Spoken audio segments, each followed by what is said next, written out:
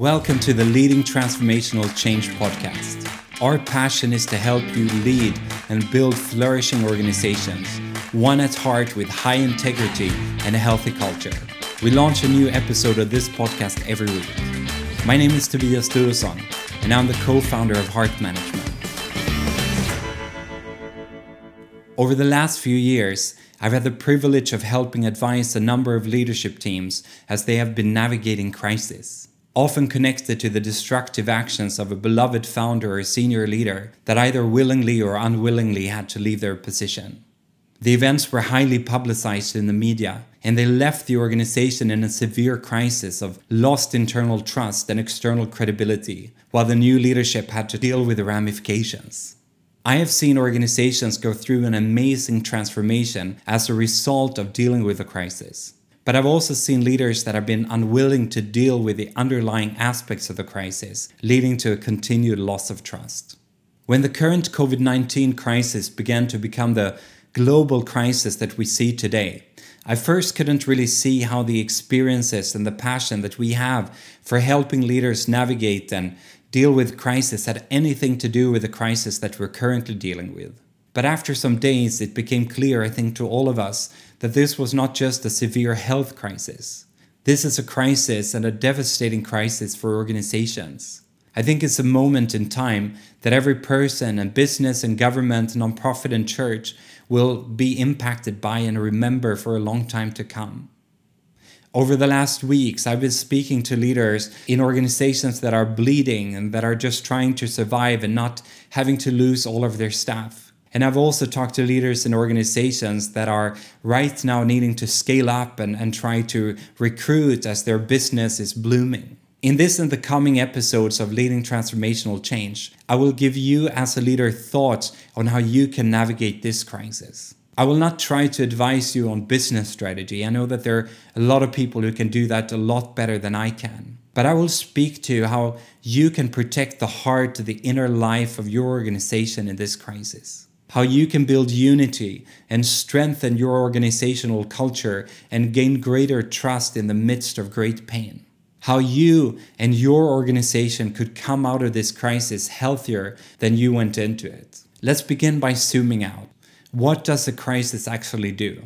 A crisis adds pressure and uncertainty. And in the case of the coronavirus pandemic, it has added a lot of both. And it also, in this case, has just a lot of speed where things happen so rapidly that it's hard for us to adjust to them. However, I'm sure that all of us have navigated crisis before, both in our society and in our organizations and maybe also in our personal lives. I have personally gone through crises there where I look back at them and in those times I didn't know at all how to navigate or even believe in a possibility of a bright future again. Some time ago, I was meeting with a leadership team in an organization that was navigating a really tough crisis. Their founder was accused of destructive behavior and he had left his position. When things first had begun to be revealed, the earlier leadership had attacked the people that had brought the accusations, and they had defended the founder sternly until the pressure became so intense and the evidence so overwhelming that they had to conclude that the accusations were valid. The result of this was a major crisis of trust and credibility. I told the leadership when I met them that I'm sure that they would now put policies in place that could help limit the risk of a leader making those same mistakes in the future. Just like countless organizations in this current crisis, I'm sure, will think of ways to increase their financial reserves to be better ready and prepared for the next crisis. However, I said, perhaps the most important thing is to make sure that you as a leadership and as an organization will never react and respond in the same way again. Because how we respond to a crisis reveals a lot about our hearts. I have found that our unwillingness to assess the state of our own hearts and the heart of our organization in a crisis often leads to a lot of unnecessary costs, lost trust, credibility, and ultimately lost financial value. We see the examples in Uber's unwillingness to accept and deal with the destructive behavior and aspects of the culture that was shaped by the founder Travis Kalanick as numerous issues started to surface in 2017. instead of accepting and assessing the issues in the culture and taking the issues on face value, they tried to cover them up with new PR strategies. Years after, they still hadn't regained their market share despite launching $500 million marketing campaign to fix their tarnished reputation. Or we see the examples in a Scandinavian bank who refused to admit that their country offices had been involved in money laundering, and it took a long time until they were willing to actually see that there were internal issues, and as a result, they lost lots of customers and a lot of credibility. To begin this really important process of assessing the heart, the inner life of your organization in this crisis, I would encourage you to reflect around 3 important questions. The first question deals with the effect of the crisis. The second question deals with the cause of the crisis. And the third question deals with our response to the crisis. Question 1. Where did we end up? What are our employees and our leaders experiencing in our current crisis that we have to find ways to address? Question number 2. How did we end up here? It's of course easy for us to answer the coronavirus, and of course that might be true to a great extent. But how has the state of our heart as leaders and the state of the inner life of our organizations and our culture, how we think and act and operate collectively, contributed to where we find ourselves, either positively or negatively? When I've worked with leaders in organizations that have been dealing with crises that were caused mainly by events or actions of their past founders, it would have been easy for them to just put all the blame on that past leadership. However, I have encouraged them to think about how have our culture as an organization and how have our leadership and how have our structure and our processes and the systems in our organization contributed to the place where we are right now. Because it's never just about the actions of one person. And in the same way, if we can think in that way in this current crisis, that it's not just about the pandemic, but also about things in our organizations, then we can actually learn and we can grow as a result of this crisis. Question number 3. What can we learn from our response? How has our leadership and our culture contributed to how we responded to this crisis?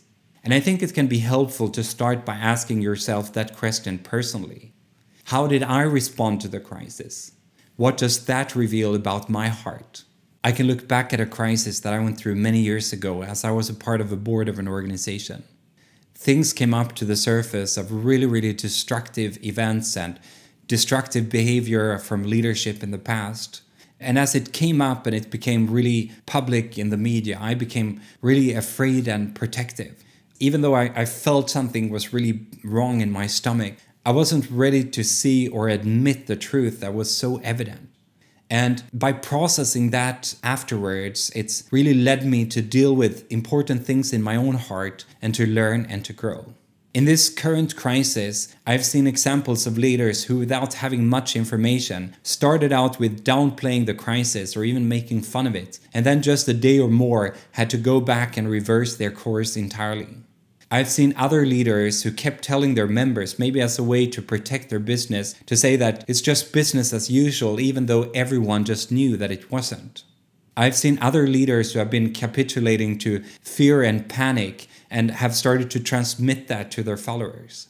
However, I've also seen leaders address the crisis with honesty and humility, daring to be vulnerable with their own fears, showing great empathy for the fears of others, while at the same time providing direction, vision, and hope for the future. A crisis offers us a gift of clarity, a gift of seeing the state of our hearts both personally and as organizations. It reveals whether we have the needed humility, transparency, safety, and trust in our culture to be open, honest, and vulnerable with each other. It reveals what is truly seen as valuable within our organization. It reveals the motives and beliefs that drive our actions and our behaviors. It reveals whether there are conflicts between espoused values and how we act and prioritize. And it reveals whether our espoused values are anything more than just paper products. A crisis also gives us an opportunity to gain insight into the strengths and weaknesses of our inner life and culture. and to take strategic action to strengthen that culture and that inner life. It gives us the opportunity to challenge and change old assumptions and beliefs that may not help our organization flourish in the future, and to clarify the purpose and mission that make our work meaningful and to communicate that to our team. The best-selling leadership author and consultant Patrick Lencioni said something on a recent podcast that I think is really, really meaningful to remind ourselves of. That people are going to watch and remember what we do during this time as leaders for years to come. And I really believe that the actions that we take and the things that we communicate to our teams will speak louder in this time when people are worried about their own lives and jobs and families than they normally would. Since creating culture is something we do to handle uncertainty, the conversations and the events that take place in the inner life of our organizations in these times will impact and shape our culture in a profound way. The pressure and the fear and the uncertainty of a crisis wants to blind and to paralyze us. However, we cannot let it. I know that most of you in this time have regular meetings with your team talking about how to adjust your strategy and your budgets and how you think about the future of your organization. I would encourage you to also take the time to regularly zoom out and talk about the state of your heart as a leadership team, to admit the fear and the anxiety that you might be experiencing so that you together can deal with it and not allow it to destroy your ability to make good decisions. And that you also take the time to look at the state of the heart of your organization. I encourage you as you do that to think through a really simple 4-step process. The first step is to see the state of your heart and the culture of your team and your organization. And it's really about daring to see, of not closing your eyes to the things that can become evident to you if you're just ready to see them.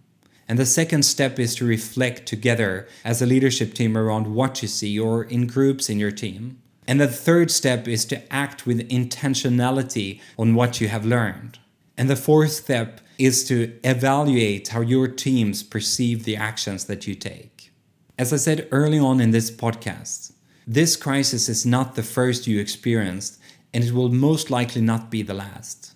It is your opportunity to build a healthier inner life and culture, and I really encourage you to take it.